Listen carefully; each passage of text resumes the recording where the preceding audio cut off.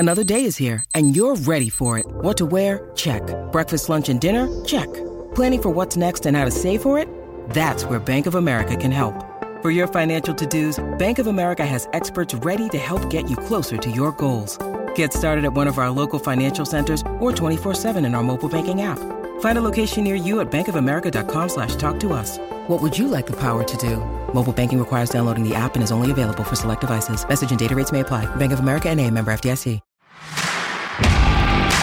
You are listening to Claret and Blue, an Aston Villa podcast brought to you by Birmingham Live. Hello, welcome back to the Claret and Blue podcast. My name is Dan Rowanson. I'm joined by our usual face, James Rushton. James, how are you? All good, thank you, yeah. Nice little break, if we can call it. I said in our newsletter it was a break. We've been recording all over Christmas and New Year, so it's just a new start, I guess, isn't it? New year, new start, new us. Had time off, but it still feels like we've worked all the time anyway, so you don't really get time off in football. And an unusual phase for this podcast, but not for the Liverpool Echo. It's Theo Squires joining us this afternoon as well to talk about, obviously, Liverpool on Friday. Theo, are you well? Yeah, I'm good, thanks. Thanks for having us on. Looking forward to talking about Liverpool from, I suppose, with an away fan's perspective, see how it goes here. Yeah, well, we won't mention the aggregate scoreline of the last two trips to Villa Park. It's 12-2, by the way. I just fell out. During this episode, we're also going to talk about transfers, Villa transfers. That won't require you, Theo, so we'll wave goodbye to you halfway through this episode. So for the people watching live on Facebook today, I want to know if we could sign one player this January window, who would you go for? And we'll come back to those later in the episode. First of all, though, we'll talk Liverpool while you're here, Theo. First of all, the FA Cup. We know how Jurgen Klopp approaches the Carabao Cup. We played a team of kids last year and beat them 5-0. How will he approach the FA Cup, do you think? Will he still make some kind of changes, but to a lesser extent, or will it just be a team of kids? It's an interesting one because I think Liverpool's form probably plays into this a little bit. Before the Southampton defeat, everyone would have been quite happy for it to be the reserve players, the kids. But then Liverpool are now out of form. They sort of need to find a way back into it. And they've got so many injuries that the hands are going to be tied. Obviously, with the cup games last year, they did have to play the kids, but that was more through circumstances. So the 5-0 defeat at Villa, I think they were in Dubai, weren't they, the day after for the FIFA Club World Cup. Yeah.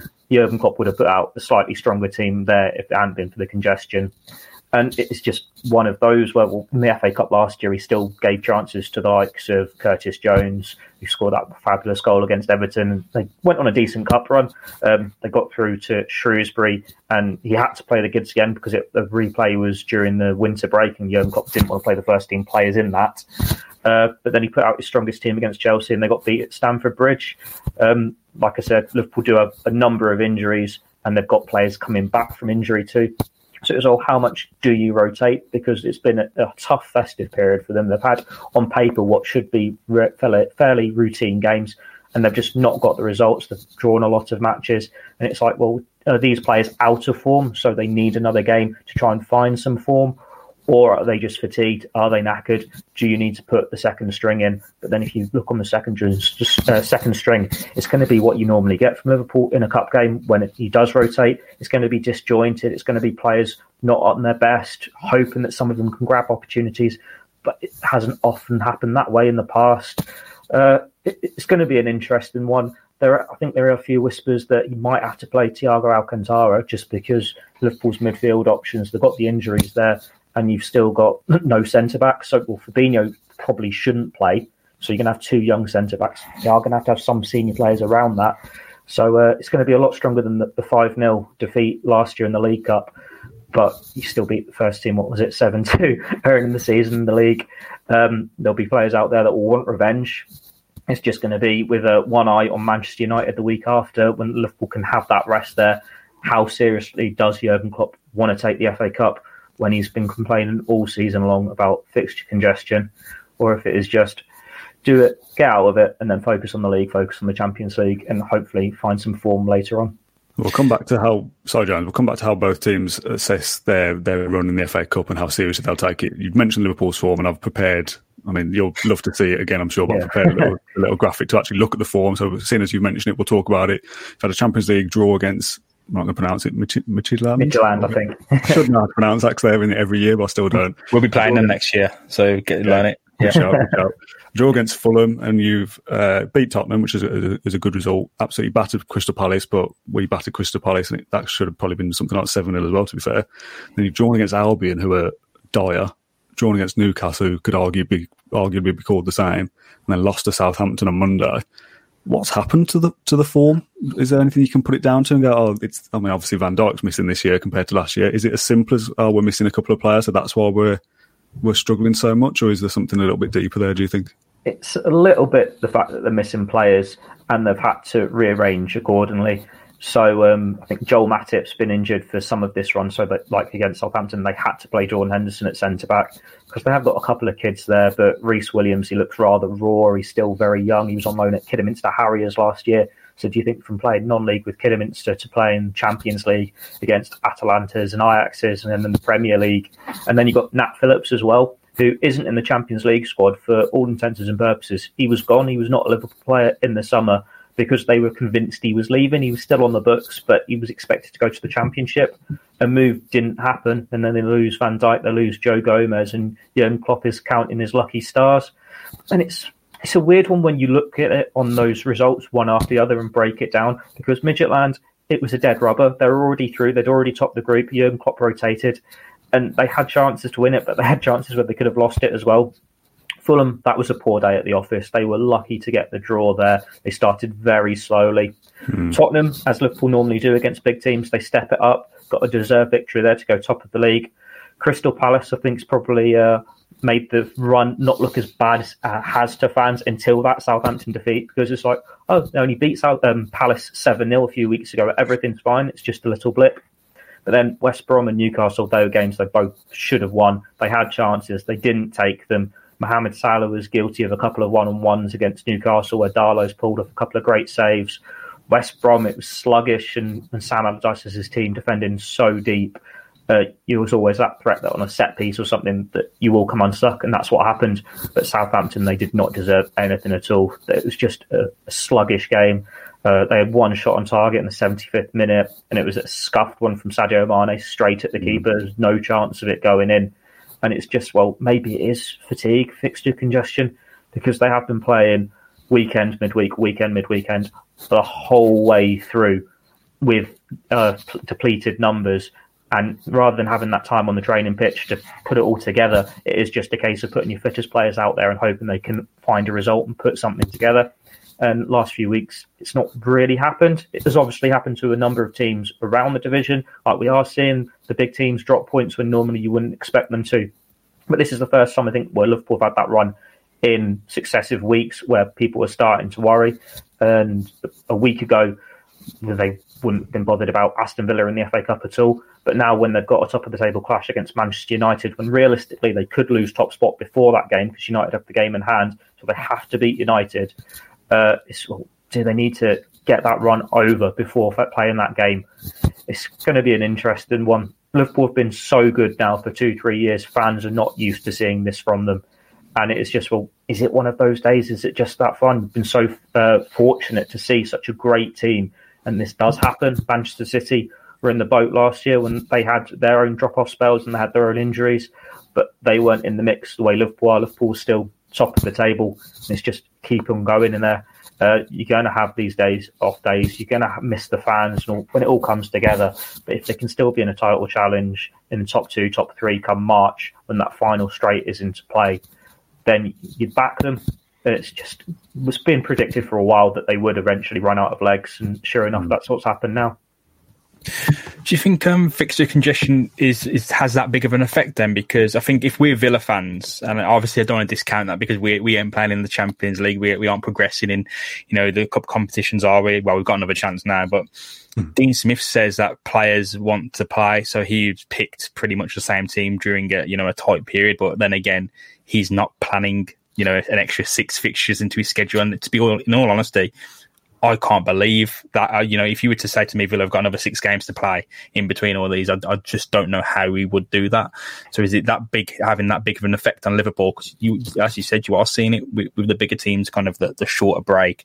Some of them got to the fight that, progressed in the European competitions and had to do it all over again, this season. So it seems like a massive problem for Liverpool. But it's one where I don't think necessarily that the games are the issue, but it's where the games are scheduled. So for Liverpool, they're not having the time on the training pitch. And when it is such a disjointed defence or a makeshift team around the block, you can't get that rhythm going. Like this season, they lost Alisson for a spell, as you obviously found out to great delight with Adrian in goal at Villa Park. And then Trent Alexander-Arnold, he's not in great form, but he got injured in pre-season, came back, got injured against Manchester City, missed another month, and there's question marks against him. Obviously, they've lost two of the first-choice centre-backs.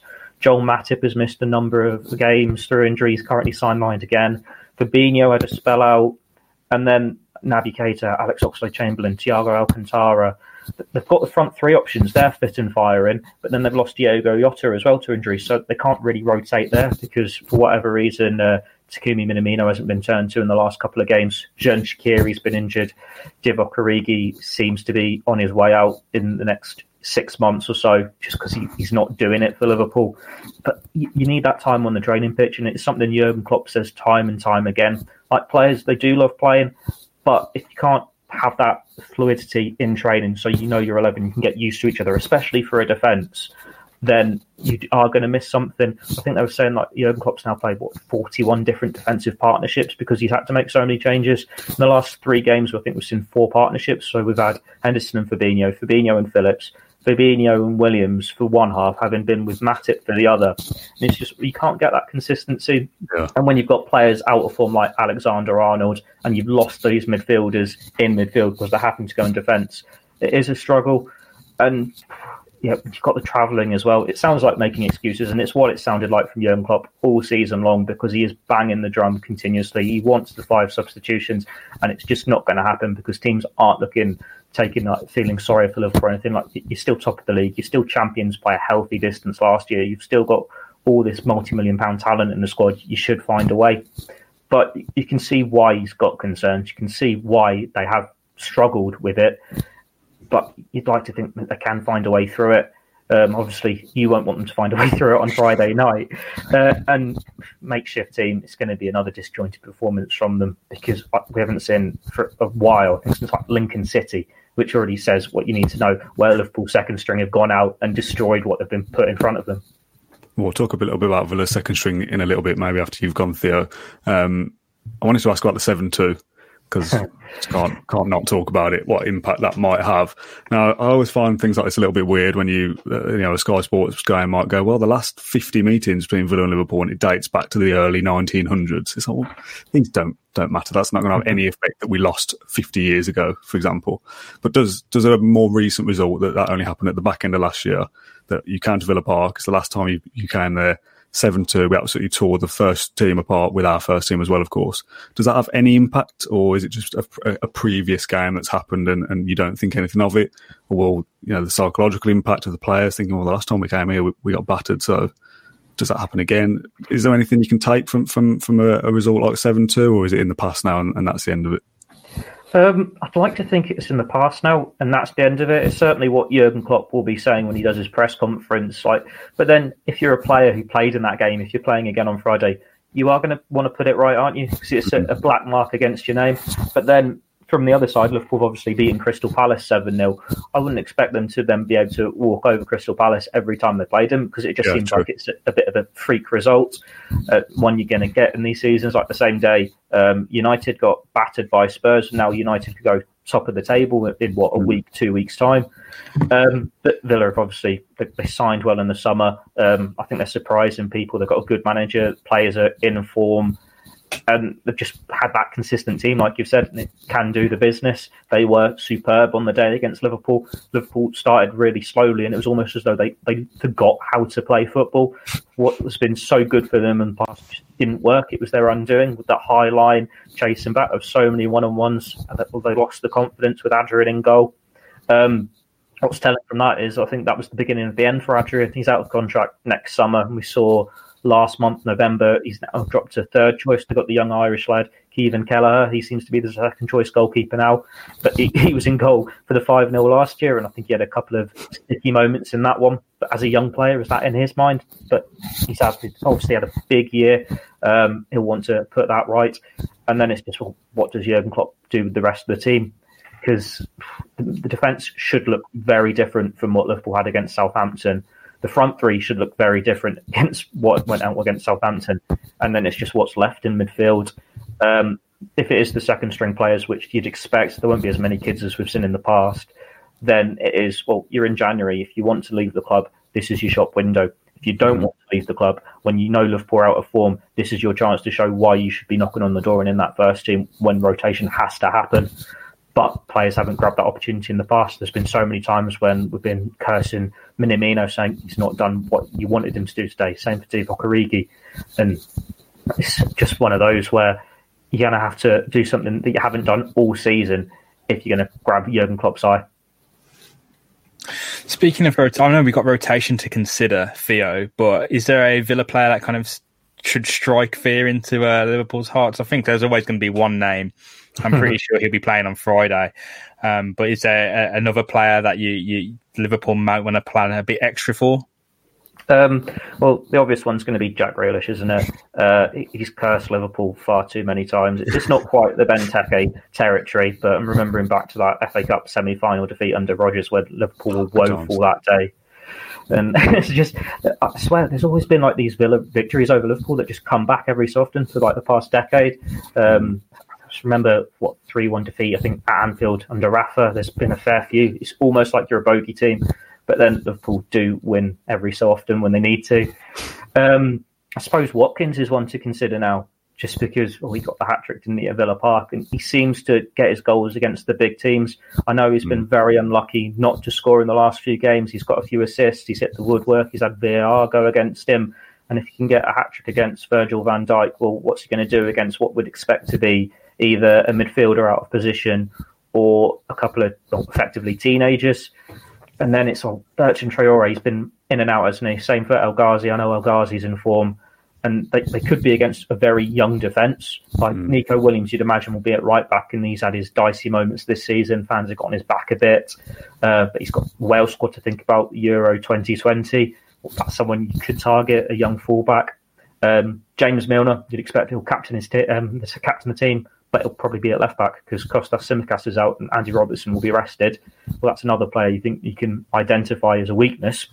So it is going to be Villa's attacking players, those wide players that seem to be in form at the moment. It could be a bit of a mismatch, or Liverpool could surprise people. And Villa, I suppose, it's whether they rotate, because obviously that first 11 has been so consistent throughout the season. Like they do the business. You've got McGinn. But then you spent a lot of money on Bertrand Traore in the summer. And from the glimpses I've seen, he was decent at Lyon. He's had a couple of moments, but you've not quite seen him in that starting role. This could be a big game for him. And then I'm not sure how close Ross Barkley is to coming back from injury, but he was in form before he got struck down. If he came back now, but he scored against Liverpool for Villa in the 7-2. He scored for Chelsea in the FA Cup against them last year. He's a boy at Evertonian. He's going to have a point to prove as well to make up for lost time. Plenty there. It's going to be a tight game. It's going to be an interesting game, and it's one that's going to be a lot easier to call, I'd expect, when the team news drops, because both managers could view it either way of what the priorities are. Yeah, I'm still not sure what Villa's team will be yet. The names you just mentioned there, I'm thinking, I'm not even sure he's going to play. We'll come on to that after you leave, though, because I'm wary of you having the actual job to crack on with. So I've got two more final questions for you. First of all, prediction for the cup game. Like you said, it's hard to predict until you've seen the team news, but I've got to ask it anyway, just to either look back on this and go, Theo was spot on there, or we can post it on Twitter and go, that guy knows nothing. I'll first off say I don't want to draw. Jurgen Klopp will not want to draw. Same. Are replays gone, or are replays still a thing? Or is it just going to be extra time penalties, whatever the rules are this year? That's the wrong podcast here, mate, for that information. I think, I can't say off the top of my head, but it's going to be... they scrap the replays for FA Cup this year, I think but so. Then is it extra time and penalties, or are we going straight to penalties like the Carabao Cup? Get to Googling, James. We'll come back to it. I think Villa will win, just because I expect Liverpool to put out another disjointed team, and with the form they're in. But in the past, that's been when they've surprised people. With all the added connotations this year with the fixture congestion, I just think it's going to be a bit too weak. Like Kelleher, when he's played this year, he has looked good. So it's not going to be a case of you can target the young goalkeeper, I hope, touch wood. But the centre-backs, you'd imagine it's going to be Nat Phillips and Reece Williams, or maybe Billy Koumetio, who's only played once for the club before, just because you can't risk losing Fabinho to injury. And that is a concern. Williams was a little bit at fault for West Brom's equaliser. Nat Phillips, he's a good, solid, no-nonsense defender, but he struggles against pace. He struggles against trickery. Callum Wilson caused him a couple of hiccups against Newcastle. So that is an obvious point that you can target. You just think, well, Villa, you've seen in the past teams when they go on a cup run, it sort of sidelines the league form. They lose that bit of run because they've got that extra distraction. They're not in that stage now when they're in deep in a cup run. It's one where they can just treat it as another game. It's not going to disrupt their fixture and the preparations too much, so they could go strong and beat Liverpool again. So let's say 2-1 Villa, 3-1 Villa. Just depends if Liverpool have got players who want to make that point. If you've got Minamino, you can grab his chance. Shaqiri, you can grab his chance. But they haven't in the past. The few times we've seen them in a plan B front line, I should say. There is no replay, but I don't have any. There's no really clear information on how it works, but I assume it'll be extra time and penalties because it's the FA Cup and not the League Cup, because they've just went straight to penalties in some of those competitions. Even the prestigious Papa John's Trophy for EFL League One and League Two teams. So I think if it progresses to any extra time, if there is any, that'll be a problem. But I can't see any rules that are clear, and I've spent the last 3 minutes searching. But there'll be no replay, thankfully, I think, for both teams, because replays are rubbish in that. I think if you're a Championship side or a League Two side, replays are a glorious thing, and you get a second crack and get to take the big club to your house. But I can't see it being a benefit for either team, so thankfully not there. My final Liverpool-related question before we let you go. We obviously mentioned transfers at the top of the episode. Mark Hudson asks, what about Origi? So I feel like it's a fitting person to ask for you to speak about Origi. You mentioned that he's got 6 months left on his deal earlier. Is he somebody that you'll look to move on in January if you can? And would Villa be a good fit if he was to leave? And is it going to be a loan, or are you going to want to get rid of him permanently? I'm not sure if he's 6 months in his deal left, actually. That might have been a mistake. But it's one where we'd expect him to move on because he's dropped down the pecking order. They signed Diogo Jota in the summer. They signed Minamino last year. And it's just not happened for him since he's knocked out Barcelona, since he scored against Tottenham in all those glorious moments a couple of years ago. He's got Euro 2020 on the horizon where he'll want to be in that Belgium squad, and he needs to be playing games. And when he is playing games for Liverpool, he's in and out of the team. He doesn't know if he's going to be up front or out wide, and he's not as good out wide. He's a lot better through the middle. I think he's only made 3 very brief late substitute appearances in the Premier League. He's only scored once, and that was against Lincoln City. For his sake, he needs to move on. He needs game times because he is down to 6th, 7th choice for Liverpool. And Liverpool have also got this added context for it, that if they want to sign in January, which admittedly at the moment looks unlikely, they've got too many foreign players. So they've only got space in the squad if they don't register Virgil van Dijk because of his injury. So if they say he's not going to be back at all this season, and out of all the players who are overseas, Origi is the one you think, he's most likely to go on, him or Shaqiri. Shaqiri's done a bit more for Liverpool in the past 6 months. So he definitely needs to go for his sake and Liverpool's sake. It would be best beneficial for both parties. And he'd go with Liverpool's blessing. Like Jurgen Klopp has not stood in players' ways in the past when they want to play elsewhere, because they have been good servants. I think of Lucas Leiva, Ragnar Klavan. They've done their job for Liverpool. They know they're not going to be first choice. And it's time for them to just go and do well elsewhere. I think that is the word from Liverpool at the moment. They're not actively looking to sell Divock Origi, but if someone came and put in a £20 million bid, he wanted to go, then it gets everyone's blessing. It's what's happened in the past. Villa is one where, he could be a good fit, but he needs to play. And I can't see them spending that much money on him, 20-25 million on him, when you've spent how much on Ollie Watkins in the summer. You've still got Wesley to come back, don't you? So it's whether you need that rotation there. Obviously, when you've had such a consistent starting 11, maybe you do need another option there. And it's, what does Divock Origi do? Because he can't really go to another team and sit on the bench. He needs to be the first choice centre forward. He's always had talent. He's always shown glimpses. You're not a talented player if you're scoring braces against Barcelona, if you're scoring in the Champions League final. He's had big moments, but he cannot really string it together consistently. The closest we've seen to him for a consistent run of form for Liverpool would have been Jurgen Klopp's, I think, first season when they're like beating Borussia Dortmund in the Europa League. So that's how far long ago it is since we've seen him as this powerful number 9 that could destroy teams, which he can on his day. But Liverpool have grown a lot since then. So it's like, well, if Villa can maintain this current form, so say you're challenging for Europa League next season, I think you've got Europa Conference League or whatever they're calling it underneath, that might be coming in next year, then he is an option. He should be looking for that sort of club.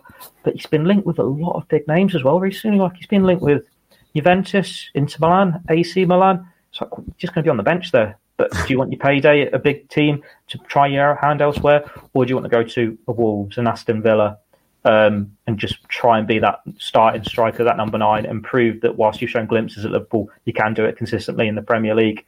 He's also been linked with a return to Belgium to play for like Genk or Bruges.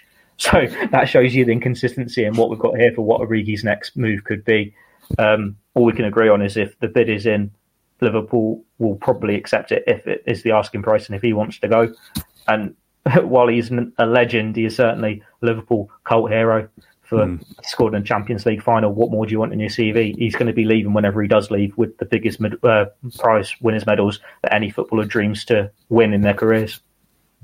Thanks for answering Marcus' question. His follow-up comment saying, not sure 20 million is where we'd be looking, and I agree. I don't think we'd go and spend 20 million on a striker that might not even start with Ollie Watkins there as well. Thank you very much for joining us this afternoon, Theo. I know you've got lots to crack on with for the rest of your day, so we'll let you go and we'll boot you off the call and carry on without you for this Facebook Live, and we'll do a nice seamless edit in the podcast, and it'll be like you'll never hear anyway. So thanks very much for joining us. We really do appreciate it, and we'll hope the best team wins on Friday.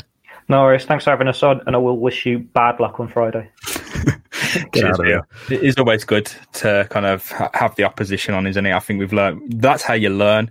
Like we always assume you can look at a league table or results or even just the news. Unless you're like a Liverpool fan digesting everything about Liverpool, you're not going to understand the club, are you? So it's like us with Villa. When people make assumptions about Villa, or even Leeds, you've seen people make assumptions about Leeds that get kind of amplified a bit, but you don't understand unless you speak to them, which is obviously plenty of information about how they're doing, the form they're in, the changes they may make, and some of the kind of disruption they've had with their season. So yeah, fantastic. But on with the important matter of transfer rumours. Well, just before we go on to transfers, I just wanted to wrap up a little bit on the Villa side of the FA Cup tie, because Pete Powell left a comment as we were talking there. He said, I can see 11 different players playing as we can't rotate in the Premier League due to a lack of quality. I'm inclined to agree with that. I don't know whether it'll be a full 11. He also followed up with Heaton, Gilbert, Elmo, Ramsey, Courtney Hawes, Harahan, Davis all start. Yeah. But you were saying Grealish is the star man, Watkins is this, El Ghazi that, Traore that. And I'm saying, I don't think any of those are even going to feature. But it depends how strongly Villa take this, because if Liverpool do play a weakened team and Villa play a strong-ish team, we can seriously progress here against the top side and go into that next round.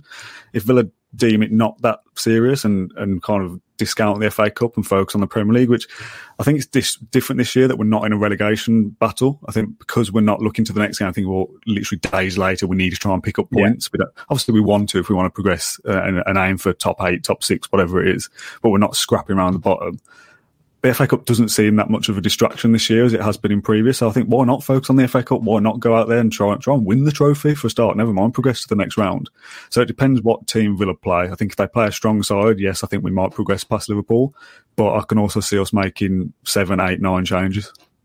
Yeah, I think it goes back to the Carabao Cup for me. I'm really kind of, in hindsight, very disappointed about not necessarily the manner we exited, but the fact we exited. I don't necessarily mind the match itself or the loss, but going out when you're looking at Brentford versus Tottenham. I mean, Brentford would have been trouble due to the way they play the game and the way we play the game, and our history with Brentford. It's genuinely been a bogey match for us when we were back in those long days ago in the Championship.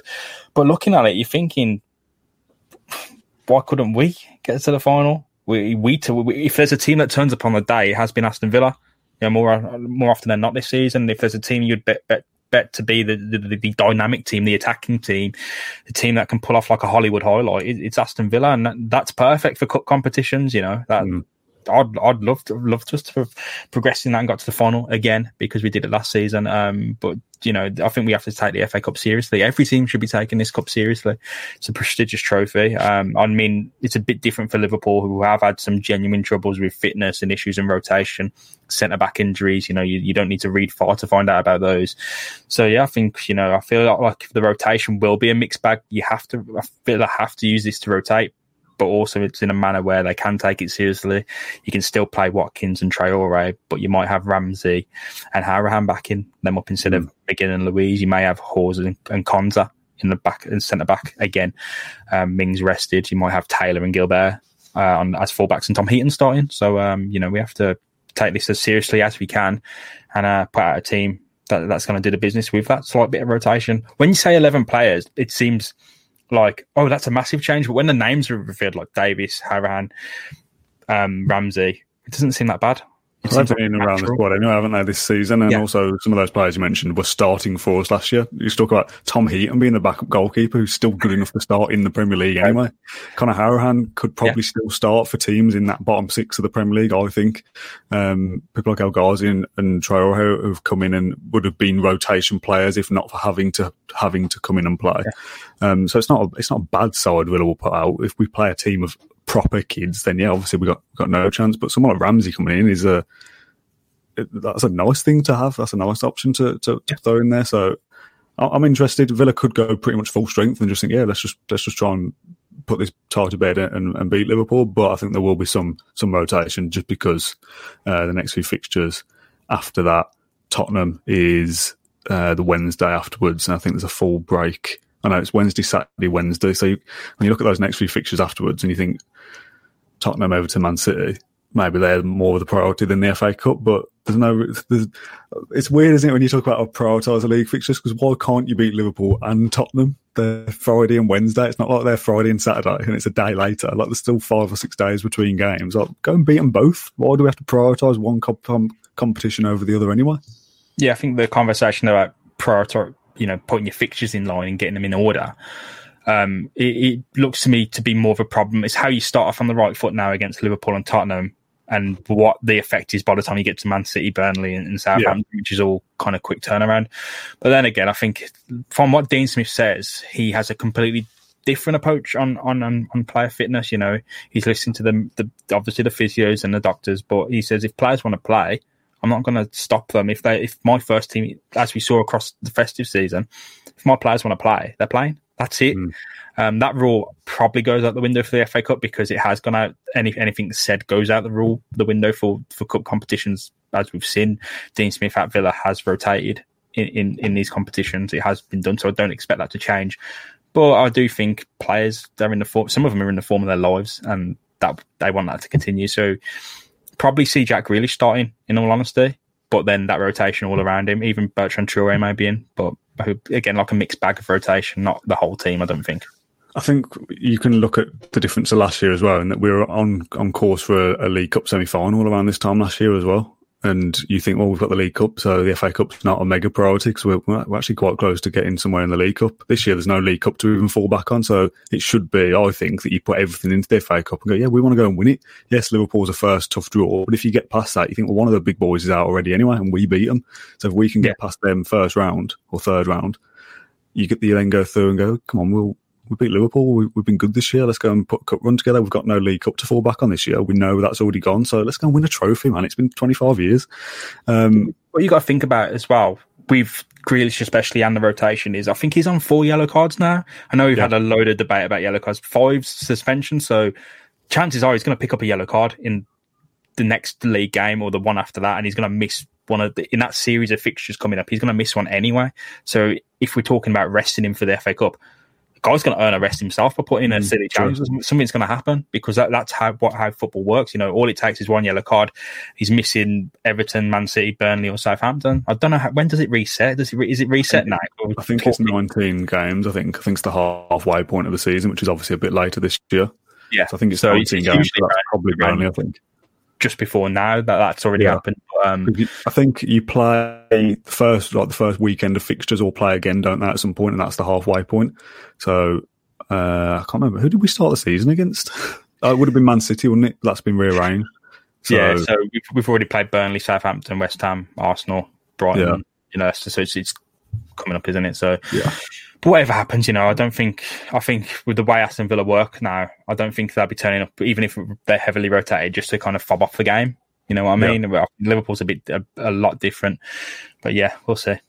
We'll talk about transfers then. We mentioned at the start of the episode that we get onto it. I thought we'd be finished by half an hour, and we're only just going on to it because the Liverpool conversation's gone on much longer than I thought. But there's not loads to say. I've said before in the summer window that ended in October, so it wasn't really the summer, that I don't really care about the hype for transfer windows, and I know that's probably goes against what I should be saying for a podcast, but that's just my personal opinion as me. I'm allowed my own opinion. But I just see the names that swirl around, and I don't really want to get caught up in the hype, even though I know that people do like it. One of the first comments we had in here was from Philip Johnson, who said, I'd look at Ozil, but I doubt we have the wage budget. I just don't see Ozil moving to Aston Villa, so why even talk about it? But it's one of those, isn't it? Yes, we probably don't have the budget for it, but I think because Villa are looking at different personalities and stuff this season and looking to build a squad and a unit, someone like Ozil doesn't fit in there, and I don't think fits into many Premier League teams' ideas this year. I think he's been linked with DC United this morning, so that probably tells you the level of club that someone like Mesut Ozil is going to end up at his age and on his wages. Would you take Ozil if he was available? Yeah, if I had to ignore every context, it's like, wouldn't you? Silly. It's 10 years ago. I'll take him now. He's had a really tough time at Arsenal. He's got his little, all he's doing is he's got his little coffee chain on the go, 39 steps coffee. That's all he's doing. Like he's not even in the squad. So he's one of the better on his day, one of the better players. Just doesn't come very often. Yeah, he doesn't come around very often. But another one, Christian Eriksen. That's outright. Look. Yeah. It's January. It's come from the Italian media. Don't pinch of salt, handful of salt. Treat it. These things happen. Look at Piatek last season. Could have been any amount of truth in that. Yeah. It could have been a side conversation that Sousa had when he was trying to bring Reina to the club. There's probably little pinches of truth in anything. Whether they've just been offered and they went, nah, go away. Don't ever send me an email about this player again. Or whether Villa have looked into him. There can be all sorts of varying degrees of truth about this. But Eriksen intrigues me. To a great deal, because I don't know where he would fit in. The same with the comment with Eriksen or Dele that I put up, Dele Alli. All the comments coming through. John O'Shea has also mentioned Eriksen and Zinchenko from Man City, I assume that is. Do we need a number 10 style creative midfielder in this side? You've got Jack Grealish and Ross Barkley in there making moves. You've got McGinn, who pushes forward up pretty much like a number 10 half the time anyway. Obviously, if someone like Dele Alli or Christian Eriksen became available, you'd have to look at that as a deal where you'd say 12, 15 million, it's worth doing. But do they fit into this Villa side anyway? Or is that just rocking the apple cart for the sake of it? I mean, if you do want that level of depth improved, you do need to, as well as buying those bench players and the players who will eventually step up, it is about buying first team players. And if you put Jack Grealish at left and Douglas Luiz is that double, and McGinn is that double pivot, and someone like Christian Eriksen is at number 10 instead of Jack Grealish, and you've got Grealish and Eriksen working together. That's fantasy land. That's amazing. It's football manager level, isn't it? That it is. It's crazy, and even Dele Alli, someone like Dele, it's fantastic to think about. Look, it's really early days. All sorts of things are coming through. This is what happens to clubs. I've had to deal with stuff for Swansea today in a newsletter. The amount of club strikers Swansea being linked to, it's just every club gets hammered with this kind of stuff. So we'll wait and see. We always have to wait and see. Stuff always comes right down to deadline day. And we'll be speaking a lot more about how Villa want to operate and why Christian Eriksen could work in a much deeper episode, I think, next week, Dan, maybe? Yeah, we're going to do a full episode, aren't we, on Villa's transfer strategy and stuff like that. We'll actually sit down and do some proper research rather than just throw names at you.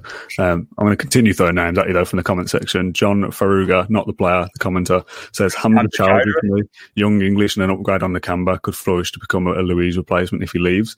And someone else mentioned Hamza as well. Pierre O'Dowd, great name, that. Mixture of French and Irish O'Dowd, Pierre O'Dowd. I don't know.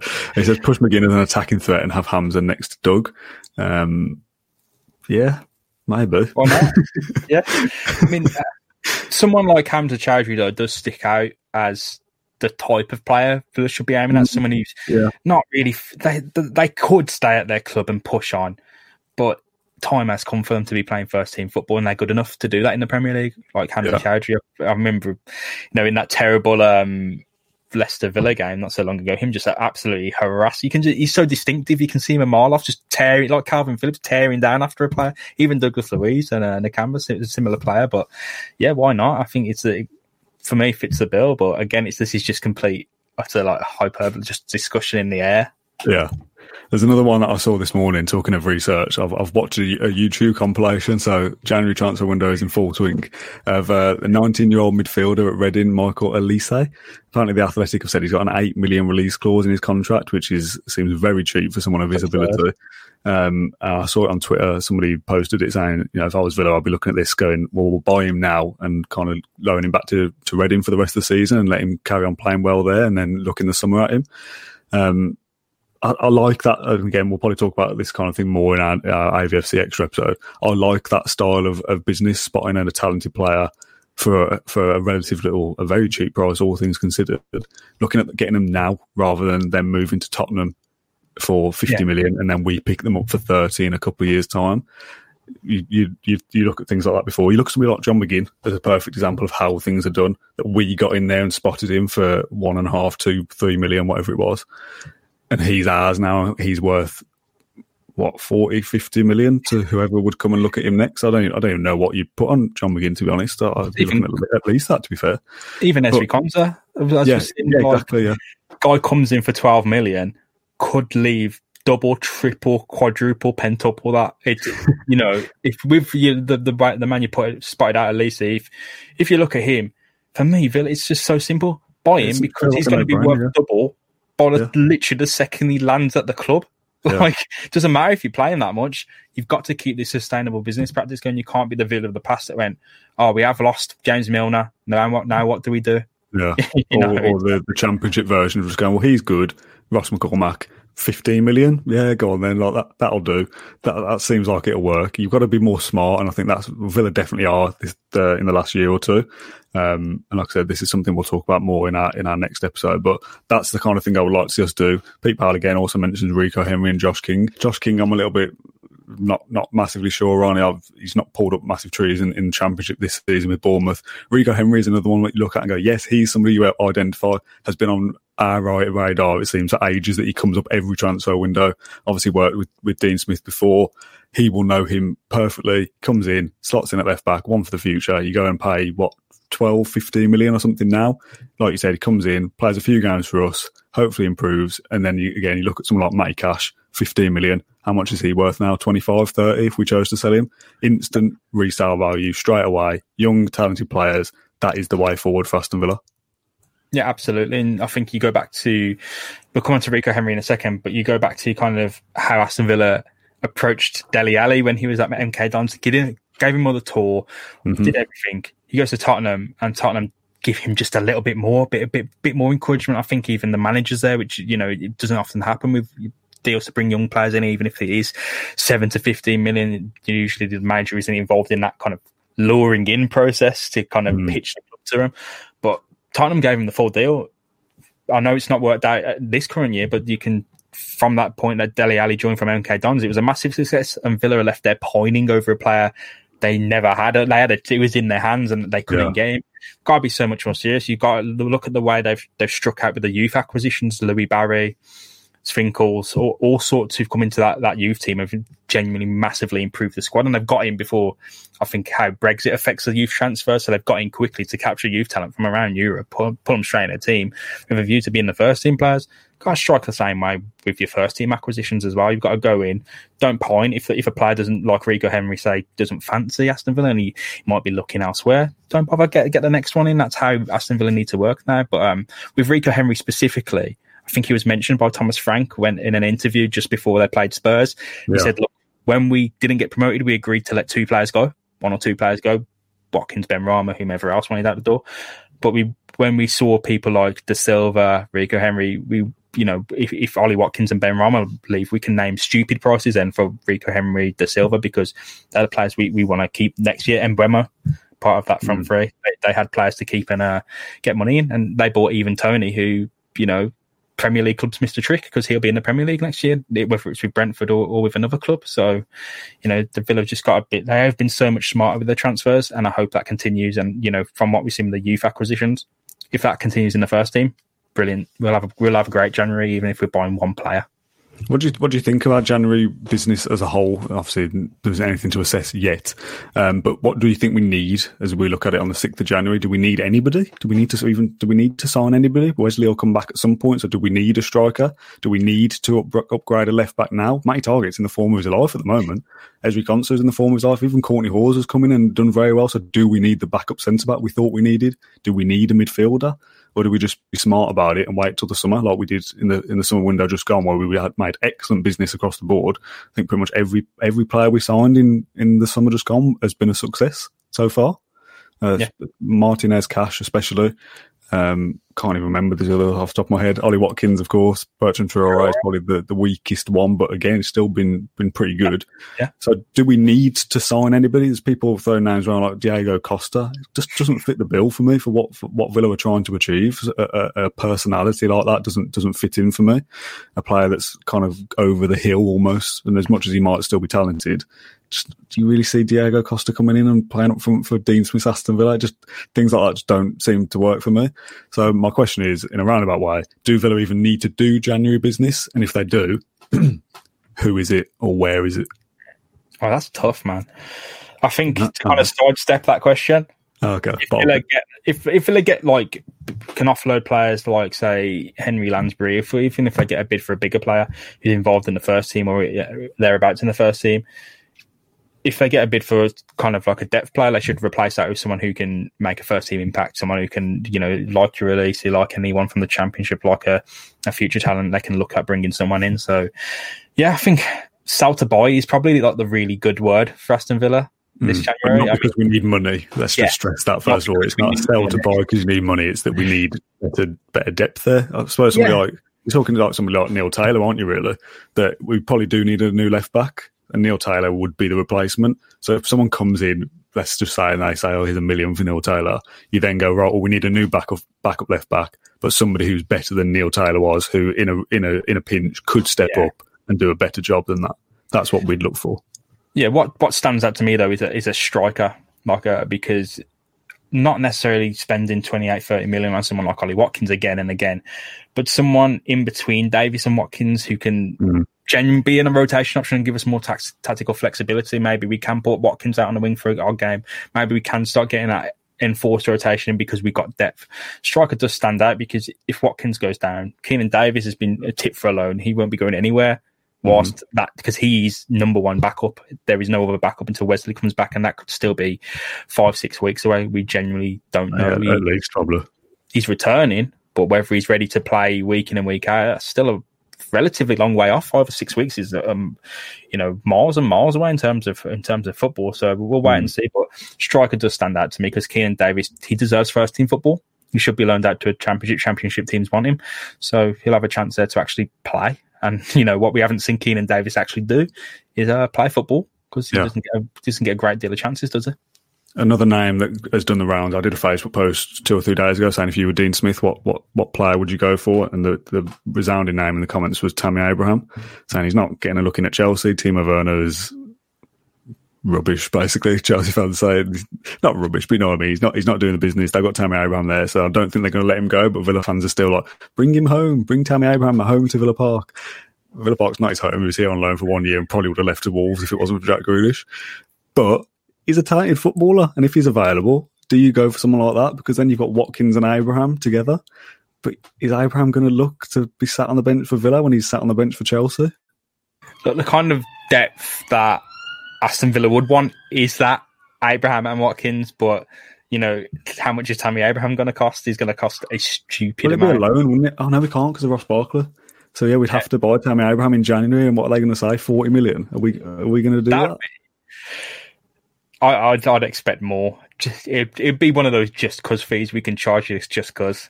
Like Tammy Abraham would find a suitor absolutely anyway. I think it was like Leipzig last season or something, looking at him for a stupid amount. So it's just, you can't win with this. So I think Villa, just this season, look at that middling depth, look at the person in between Davies and Watkins who can make some kind of impact if Wesley isn't ready to come back. So no worries there, but don't overspend. Don't go for Christian Benteke again. Look at someone who has room to grow. Don't look at people who have probably had the best years behind them and are probably a bit too overpriced based on those best years. Last one that I'm going to give you a name for is Axel Tuanzebe. Thoughts on him? I can't remember what the rules are for Premier League loans.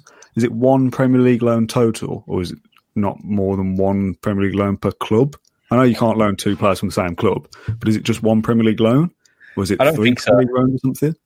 I don't think so. I think it's definitely one per club, though, because it's definitely one per club, yeah. When we had Drinkwater last season. Yeah. Axel would be a brilliant signing. I think, when you look at how good Ezri Konsa is, how good was Axel Tuanzebe at Aston Villa? And then if you had that Premier League football and that constant development in the first team, look at, if you're talking about Ezri Konsa being really good, and he really is really good, if Axel Tuanzebe had that football and developed in Villa's backline as Konsa did, how good would, Tuanzebe be? So I don't know. It falls into Tammy Abraham territory for me. He's a wonderful player, someone I would love Villa to buy. Manchester United within it, every right to demand an absolutely stupid fee for him. And I think Villa are just the way Villa, and we'll speak about this more in depth, the way Villa would want to operate based on the evidence provided by the people who've got in charge of their transfers now. So Johan Lange and Rob McKenzie is not doing that, not buying people who are on everyone's radar. It'll be buying someone else to develop into that player who meets all the expectations of that player. Spending £30 million on whomever could be a misadventure when you can spend $7 million on someone who meets all the correct criteria for them, and but has worked for Leicester City so in the past, and Copenhagen from where Johan Lange was from. Villa wouldn't do that, probably not for me. Just thinking about Axel Tuanzebe, and we mentioned Football Manager earlier, and I've got a 3-5-2 formation whirring in my head now with this Dream 11. So you got Emi Martinez in goal, Axel Tuanzebe, Tara Mings, and Ezri Konsa as the back three. Matty Targett left wing back for now, and then you'd upgrade him, maybe Rico Henry. Jordan Marvey? Yeah, Jordan Marvey. Oh, what a shout. Jordan Marvey left wing back, Matty Cash right wing back, Douglas Luiz and McGinn as a 2 in the middle, Jack Grealish as a 10, playing off Tammy Abraham and Ollie Watkins. Oh, league title, here we come. Got to get by Football Manager again, get back on now. Sacked in December, I think. What a team, though. What a team that would be. Overwhelming personalities in that squad. That'll benefit next season when a proper manager comes in. No Ross Bark in that team either. Oh, what am I thinking? But yeah, we're falling into fantasy land here with these names. I think we'll sit down and do a proper kind of transfer recruitment strategy episode, which will be out next week at some point. We're obviously still doing our post-match podcasts, but if you've got any suggestions of stuff you want us to talk about, players specifically you want us to talk about, we'll be open to do that kind of thing. We'll obviously react to any signings we make this summer or any departures that leave. But yeah, the January window and transfer windows in general are a bit weird, aren't they? That you're just kind of waiting for things to happen. I'm not going to sit here and speculate about players 24 hours a day, because that's just not my style. It's not our style. I can't be bothered to sit here with a list of names every day and go, oh, this might happen, that might happen, because we're just going to wind ourselves up silly over it. So I think we'll call it a day there for this afternoon. James, thank you very much for joining me. Thank you to Theo Squires for joining us earlier this afternoon as well. That feels like about an hour ago, even though it wasn't. Good to talk about Liverpool. Villa's next game is Liverpool on Friday night in the FA Cup. We'll be back with a post-match podcast after that. An AVFC Extra episode will come out on Monday or Tuesday next week, and then we play Tottenham on Wednesday evening, and we'll be back again for a podcast for that as well. So stay tuned with us. There's plenty of stuff happening. As you said at the start, James, we've had our Christmas break, but we've carried on working anyway, and we're back with more content coming up straight away as well. Thanks to those who watched this podcast live on Facebook on Wednesday afternoon, and giving us comments to feed off for the entire episode. It's been really useful, and we love interacting with people watching as well. If you're listening to this not live, get my words out. If you're listening to this not live or watching it on YouTube after the fact, then get involved in the comment sections and leave us iTunes reviews and things like that. That really does help the Claret and Blue podcast grow. James, thank you for joining me finally, and we'll catch everybody again in a few days' time. Thank you for listening to Claret and Blue, an Aston Villa podcast. If you enjoyed today's episode, then please let us know. We love hearing your feedback. We'll be back soon with another episode. Until then, up the Villa!